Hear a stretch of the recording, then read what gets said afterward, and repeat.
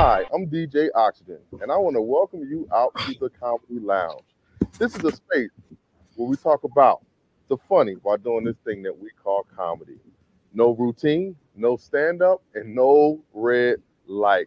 We're just here to have some fun and let you get to know your favorite comedians up close and personal. Now, my guest tonight is I've adopted her as my second mother. All right. She does impressions. She has a large history in comedy. I'm proud to be in her family and proud to even know this young lady here. I want to welcome Miss Sylvia Traymore Morrison to the Comedy Lounge. How you doing? I'm doing good.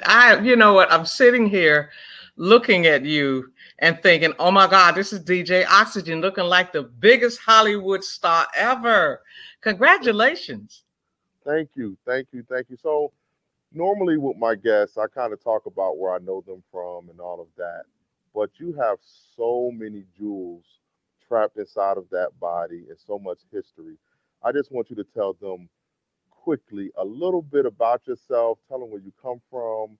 Tell them who your manager was back in the day, because that baffles me. Like sometimes I talk about you when you're not even around. I say this is who she is, and so just let them know a little bit about yourself. Okay, well, to start with, I am originally from Washington, D.C. Okay. And real quickly, they have just finished a documentary entitled DC, the Mecca of Comedy, because so many of us are from the DC area. People like Dave Chappelle, Martin Lawrence, Tommy Davidson, Wanda Sykes, Chris Thomas, myself, Mike. I mean, it just goes on and on. And I never knew growing up that one day I would be a comedic impressionist. I just didn't know. I could imitate people. I started out imitating bugs and sounds and then my friends and their parents and then school people and I had people would say, Sylvia, do our principal, Dr. Jackson, and I'd go, good afternoon, ladies. And just being silly. But they laughed. They thought it was so funny. And finally, as I started getting older, I realized there were no platforms for me. There were no comedy clubs like there are today. There Right. was nowhere for me to go and show people what I could do. And one day I was watching the Flip Wilson show and I saw these three girls come out on stage. They were absolutely gorgeous. I mean, I'm like, well, how did they get on national TV? I found out they were contestants in the Miss Black America pageant. Oh. And so I entered the pageant. And lo Mhm. and behold, I tied for first place with Bernadette Stannis, who is Thelma from Good Times. Wow. Okay. That night, they gave her a card to go and audition for Thelma, and they sent me to Europe to entertain the American troops from the Vietnam War. And here I Mm. am, ain't never been out of Washington, D.C., other than to go and be in the pageant. And I'm headed to Europe. And while I'm there was this guy who had seen me in magazines, on newspapers, and he said I want to meet her, and he said when she gets back from Europe, fly her out here to the West Coast, and that's what they did. And that man was Red Fox, who Wow. I signed my first management contract with Red Fox. And check this out, Sean. I didn't even know how big that was at the time, right? Right. I just knew it was Red Fox. He was going to have this show, Sanford and Son, blah, blah, all of that. Right. Right. And Right. Right. he was like the most incredible comedian. He and I guess Bill Cosby, Nipsey Russell, that class of comedians. He gave me a contract. I So signed it immediately. right. I signed it immediately. I didn't get a lawyer or nothing. I just signed the daggone contract. Well, it was a little bit different back then. Yeah.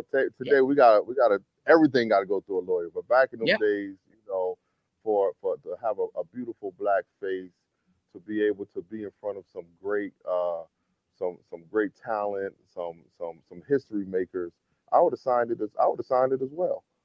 Hey, what do I? They wouldn't even be able to put it down. I mean, That's but exactly what you I know, they did. sign my okay.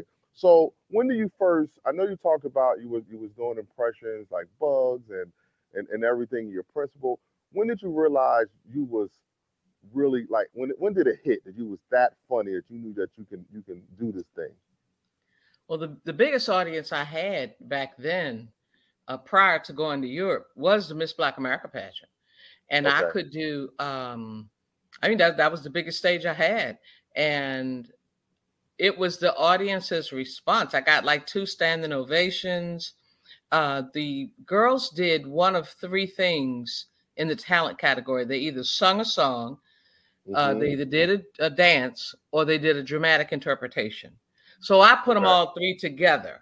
I did a song, I did a dance, and I did a dramatic interpretation. And while I was on the stage, the audience just went bananas. They just loved it. And I said, "Ooh, this is, I like that they like it, you know." And when I went to Europe, I was in front of thousands and thousands and thousands of men and women of the United States military.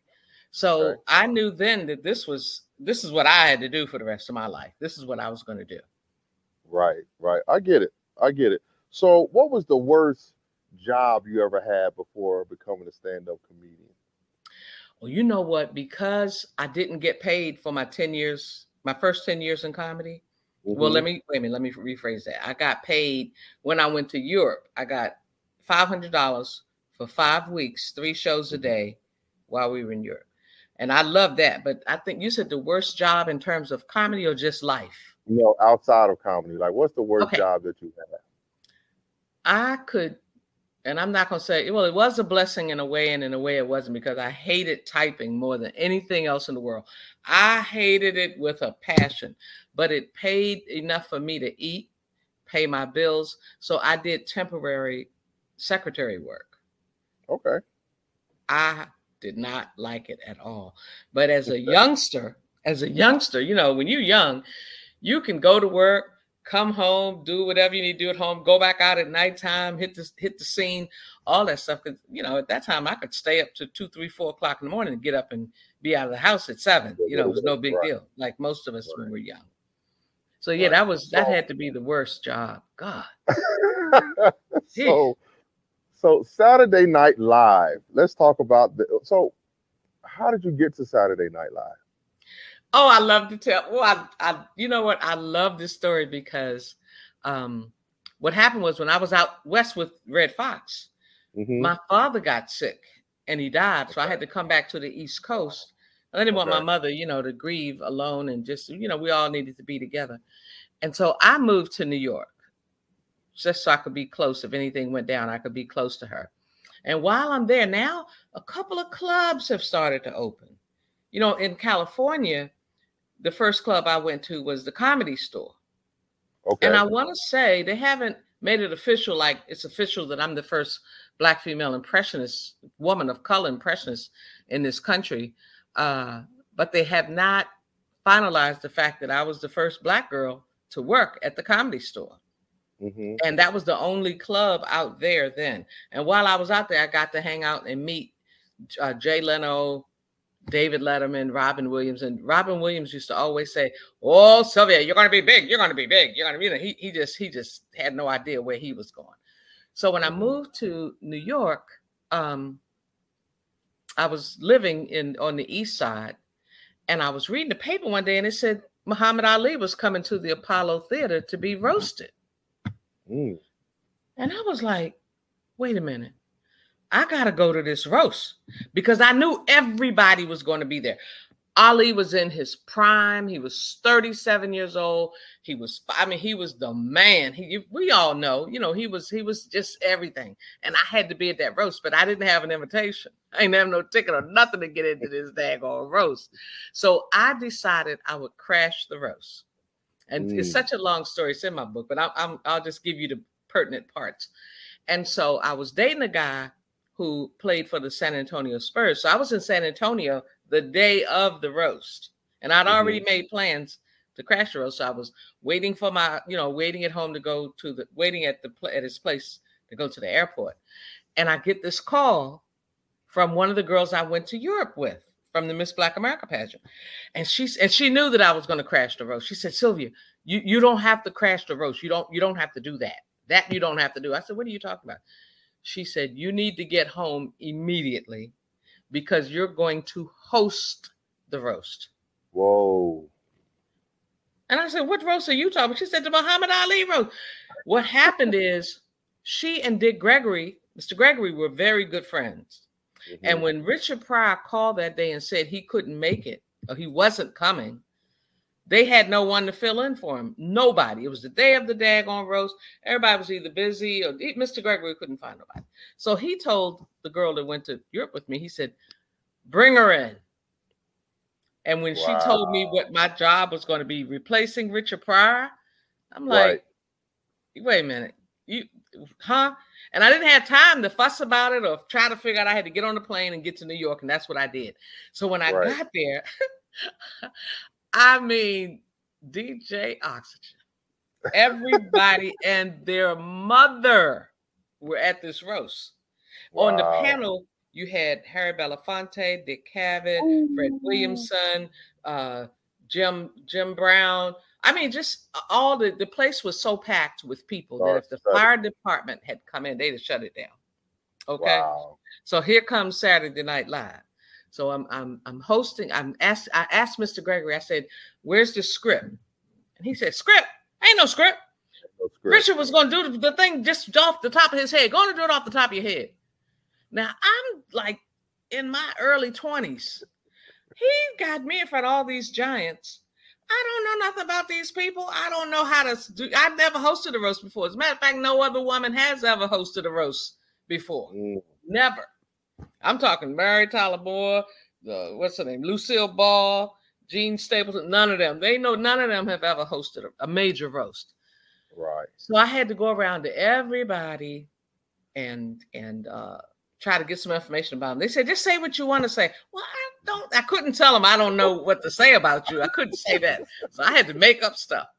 Anyway, I got to tell you this part real quick before I get to Saturday Night Live. So when it was time for me to introduce Harry Belafonte, and keep in mind, we're talking 1979. He was young. He was like a Michael Jordan. He was handsome. He was oh, God, he was so fun. So when it was time for me to introduce Harry Belafonte, I said, ladies and gentlemen, Mr. Harry Belafonte. And as he stood up and walked toward me, all I could hear was, day-o, oh, day-o, daylight come and we want to go home. And I was like, get off the stage, Sylvia, because I was so enamored with him walking toward me. Oh, my God, I was so embarrassed, but it worked. It was fine, you know. It worked out. And so after the roast, Garrett Morris, who was on Saturday Night Live at the time, came up to me and said, you got to meet my boss. You have to. He's going to love you. Because I did impressions at the roast. You know, I even did Muhammad Ali for Muhammad Ali. He was there, you know, and he when I finished, he took my hand and held it up and walked me to the front of the audience and held it up to all those hundreds. I don't know how many people were in there. And he said, you doing me, a woman doing me, that's awesome. And the crowd went nuts. It was amazing. So when Garrett Morris said, you have to meet my boss, 2 days later, he sent a limousine. The NBC sent a limousine, took me over to Lauren Michaels' office with Garrett. And we went in there, and Mr. Michaels offered me a job as an associate writer based on what Garrett told him about the roast, what I did at the roast. Yeah. Wow. Now, based on everything you told me, who is your all-time? Who's your favorite comedian? Comic? Yep. You know, to start with, it's funny because T.I. and Tiny had Monique on their show, and they asked her they asked her that question. And she said, I understood what she meant. She said, there's so many comedians that I love. I really don't have a top 5, but she said, I would definitely put Richard Pryor in that number. And she said, and there's a woman who most of us don't know about, and her name is Sylvia Traymore Morrison. You know, I still got the tape, right? You know, I got that tape. I put that tape up on way up on top of the TV so we nobody miss it or lose it. And so with that question in mind, I have to think about, I'm not talking about talent.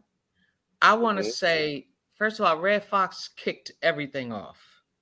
You know, he made a big splash about me in the 1970s. Okay. And he had me flown out to California, and while I didn't really get to see him much during the time because he was so busy, and he was such a businessman.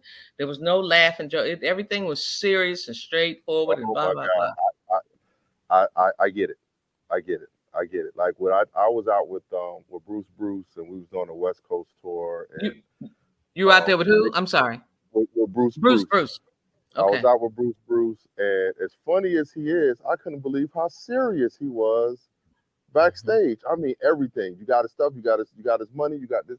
What time we go on? What time we come on? Like everything. He was so business like. So I get it. I never got a chance to meet Red Fox, obviously. Just watching him on TV. But the fact that you have had not only interaction but business deals with these people, the roast with Muhammad Ali, you are absolutely one of my greatest humans Oh, on the earth. I love you so much, and we're not done with the show. But I just wanted to tell you, they say give your flowers thank while you you. can, and knowing you and getting to know Dick Gregory has to be one of the highlights of my life. So when people talk about, well, what you know about comedy, you just a DJ. I say I'm a student of comedy. I have Yeah. Yes, from you are. everyone, from Bernie Mac to I've toured with everyone. I've been on stage with everyone. So I'm a student of comedy, and to be in your presence and Dick Gregory taking me to dinner several times and making sure I was an upstanding gentleman, and making sure that I knew what world I was living in. Definitely, you two make my heart smile. Every time I see you on Facebook, my mom even say, "Well, there go your other mama." Sometimes, so I I think she's a love her. little. I love her. Yes, that's my I think girl. she she loves you as well. And I'm just blessed to not only know you, but I got a chance to work with you a couple times. And But here's the thing. Here's the thing, Sean. You have worked with everybody. It's like I everyone, did my little research on you one day, right? Because I said, if this gonna be my son, I need to know who I'm hooked up with. And I was so pleasantly surprised to see your background. I was like, yep. this dude has truly been around. And I've, of course, we've done some work together, but I Hmm. have been at shows where I wasn't working. So I got a chance to actually sit back and watch you. I Hmm. got a chance to actually watch you in action. And I was so like impressed because you made it look effortless. I can see how people, when they see a DJ of your magnitude on stage, they probably think it's no big deal. But Right, I don't think they see you when you're setting up, right. when you're putting things in place, when you're getting ready, when you're preparing for it was, and you were absolutely, each time I've seen you, you've been absolutely flawless, Well, I'll take flawless. So I'm I saving see this why the tape big forever. boys, I I'm see why the saving big this boys and tape girls like. forever. This not Tyler. This is I'm saving this forever, forever, forever, forever. Yeah. So I got I ask every comedian this question, Okay. and this is the point of just honesty. See, people don't know what goes on backstage. They don't know what goes on night after night. They don't know when you go into club, sometimes two and three clubs a night just to get 5 minutes to work on your routine. I got one question for you. Not one, but this question. Okay. Have you ever bombed? And if you have, what's your fondest memory of bombing on stage? I think early in my career, especially when I was in California, and Red Fox hadn't put me to work yet. I don't know where I got the heart from or why I even took the heart and did what I did, but I would go into clubs, like not comedy clubs. I'm talking about a bar or restaurant, not clubs, restaurants. I would go into restaurants and tell the owner or whoever was there, could I have like 5 or 10 minutes on the stage? And if you liked me, let me come back. And if not, Right, nobody's lost anything. right, And right. I would do it, and it always worked out so well. But this Hmm. particular night, the Temptations were in the house. Hmm. Okay. And I went in and I convinced the owner to let me go on stage. Now the Temptation, this is in their heyday.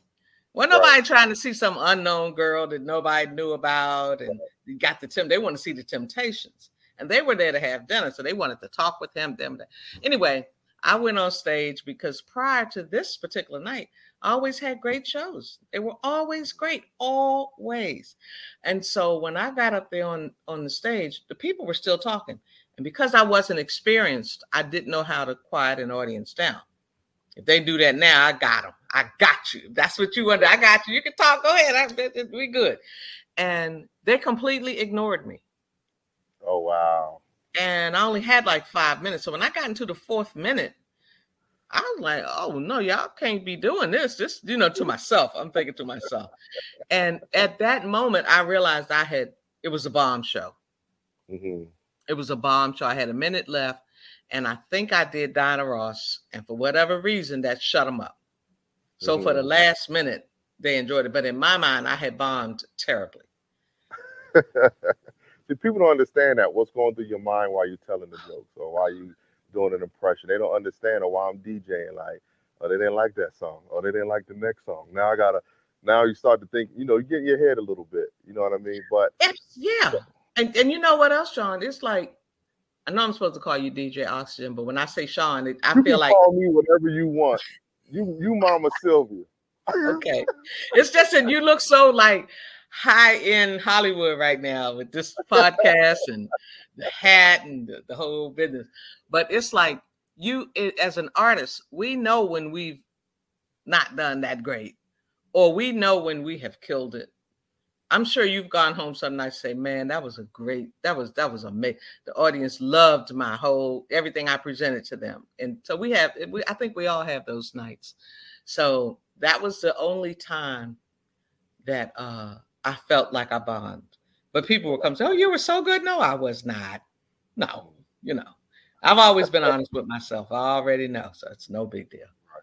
Yeah. So what impact, now I know you're still working. You're doing your thing. I see you all over the place. I see you with Monique. I see you doing your thing. What impact do you want to leave on the comedy world? Not the world. What do you want to leave? What do you want these comedians to know about you? What impact do you want to leave? I think I would love for people to know truly how hard I hustled back in the day. When I first started in the 60s and the 70s, where there was nobody that looked like me, nobody I could call, nobody I could say, how did I do? Nobody I could say, meet me at so-and-so. Nobody that I could say, can I catch a ride? Nobody that I could say, let's get a bus ride home today. I want them to know that if I had to go through today what I went through back then, I'm not sure if I could do that. So when I look back on my history, back on the days when I took 2 trains, a bus, and then walked 7 blocks in order to get 3 minutes on stage. I think about it, and I'd be like, God, you weren't playing with me back then, because I did it the same way I say you play. Your shows are effortless. When we look at you playing, it's you look like it's nothing. You really do. You honestly do. And I think a lot of people don't realize that, or either think that it was no big deal. What I had to go through back then, it's I've been spit at, kicked at, laughed at, cursed at, just a whole bunch of stuff. And I just didn't care. Well, I'm talking about the early days, the late 60s and the early 70s, when there were no nightclubs, there were no comedy clubs, there were no comics. I didn't know any women of color that looked like me back then. The first one I knew of, I think LaWanda Page was a comic. She did Honest on, but I never saw her in doing stand-up, never. But she was. And then along comes people like she was Shirley a showgirl too. She was a showgirl too. Exactly. She was, and you know what? She was beautiful. Her and Mom's Mabley, they were so pretty. What did they do? What happened? I don't know, but I know LaWanda's was more makeup, but Mom's was absolutely just gorgeous. And It was. I would want people to know that whatever's happening now for me, I finally, after 54 years in comedy, understand why I had to go through what I went through in order to get here. Because I was I did Sherry Shepherd's show a couple of weeks ago. I don't know I if you saw saw. that, and you was on there with my little brother John Murray. Yes, you know John Murray. Yes, Oh yes, my God. That's another one that makes it look easy. yeah. He's the executive producer. I'm like, oh, shut up, John. That is so good. So I would want them to know that it really was a struggle. But at the time, I didn't see it as a struggle. You know what I'm saying? I just did it. It's like when you Right. work, when you go to work, you just do it. That's what you do. But you know That's what what people you don't know do. is that they don't know you're good until they see someone else try to do what you do. So when Yeah. somebody sees another DJ on stage, they might text me and say, "I'm Yes. sorry, I didn't realize how good you were. I'm at another comedy show, and this DJ, he's known like you, but he's not good for the comedians." And so, I appreciate that because, people don't know what we go through, what we No. do No. night after night after night. Do you know Howard High Def Yes, from out of Baltimore? Howard's yes, my nephew. okay. His father and I are sisters and brothers, and he has the utmost respect for you. Oh, When we talk about you, I'm sorry, I just have to get this out about you. I got to get it out because I don't know when I'm gonna be able to do your show again. And I don't get a chance to talk to you often. I do my want you to know show what every people week. say it again. You You what? can do my show every week. We don't need these other comedians. You can do my show every week. Well, anyway, no, you have no clue how much. I don't think you have a clue how much people talk about you, and because you're so like easy. You're easy with your work. I see why the big boys like for you to come and do their show. You're the man who you tell them one time what you want, just once. DJ Oxygen, can you play Beyonce's "Love on Top"? Soon as you hear me say the words, and it's on top. When it's time to come, and I say, it's on top. Boom, there it is. And it's like a lot of DJs get. Oh, wait a minute, what'd you say? Put the top on the bottle of this. No. So anyway, yeah. So that's that. There. I appreciate you. So what would you tell your younger self? What would you tell yourself? Let's say not 54 years. What would you tell yourself 50 years ago? 50 years ago, I probably would tell myself to move back to California because that's where everything was then. By me moving to the East Coast, I think I didn't know anything about agents. I didn't know anything about managers. I didn't know about or how to go. I didn't know any of that stuff. So I had to create lanes for myself back then because I didn't know, but I didn't have any friends in the business. All my friends were high school people that went on to college and lived their lives. And, so nobody had any advice for me. I didn't have a mentor. There was nobody for me to hang out with. So if I knew what I know now, I would probably navigate a little differently. But then again, if I did that, maybe I wouldn't have all of the background that I have now. So Absolutely. yeah. Absolutely. Absolutely. So tell us something just about yourself that people will be surprised to know about you. I sing. I was a singer first. And since I've been doing the one woman play, The Return of Jackie Moms Mabley, I'm having a chance to expose that singing voice because I do 9 different iconic women. I do impressions of all of them, and I have to have a different voice for each singer. I dress up like them, and people are fascinated with me changing the clothes like I do on stage. And more so than ever, they go, and you can sing.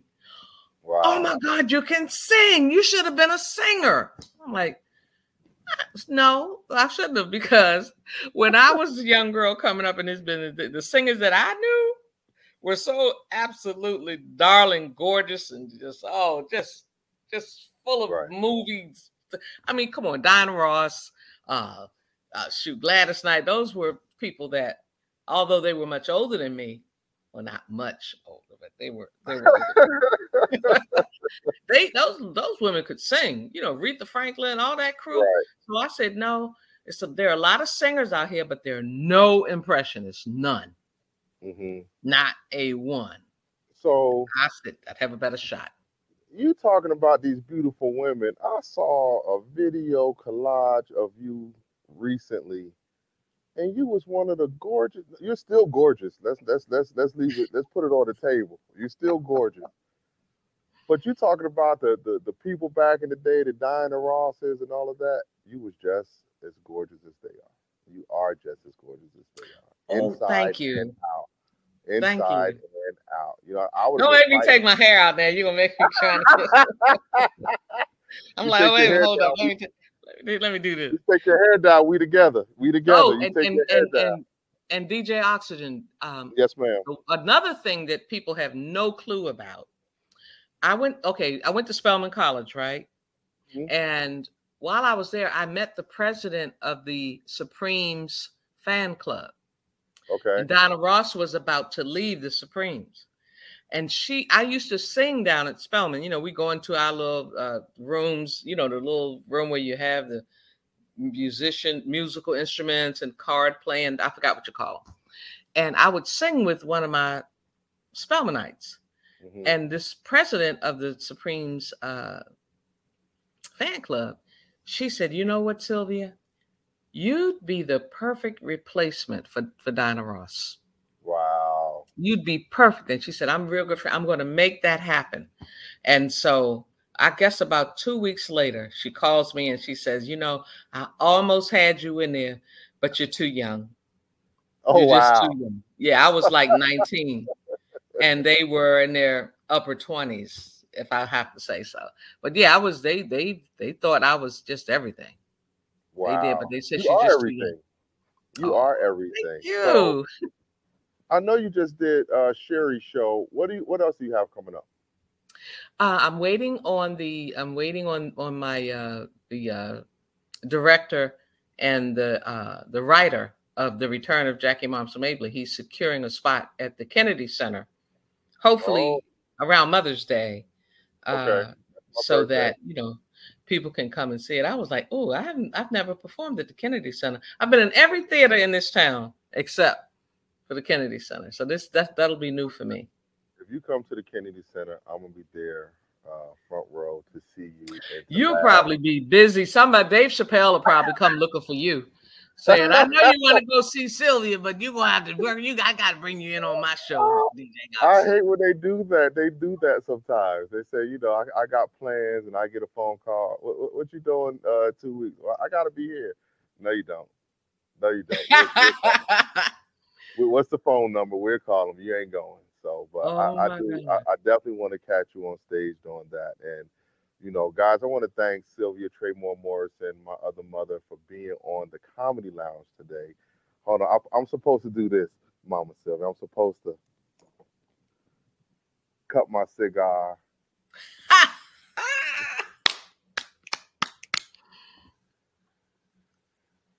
Just look at her. That's just straight up Hollywood. Straight Hollywood. Look at that. That's what I'm supposed to do. All right. But I want to thank my listeners. I want to thank Brownstone Media Group. I want to thank the production team. I want to thank Invictus 2 Cigar Lounge, my brother Clint in the building, making sure we have cameras and audio. I just want to thank everyone. This is such a blessing to have you on, Mama Sylvia. We had such a good time, and we would definitely do it again. So to my viewers, thanks for hanging out with us, or with me, DJ Oxygen, on the Comedy Lounge. I'll catch you next time. Peace. Thank you.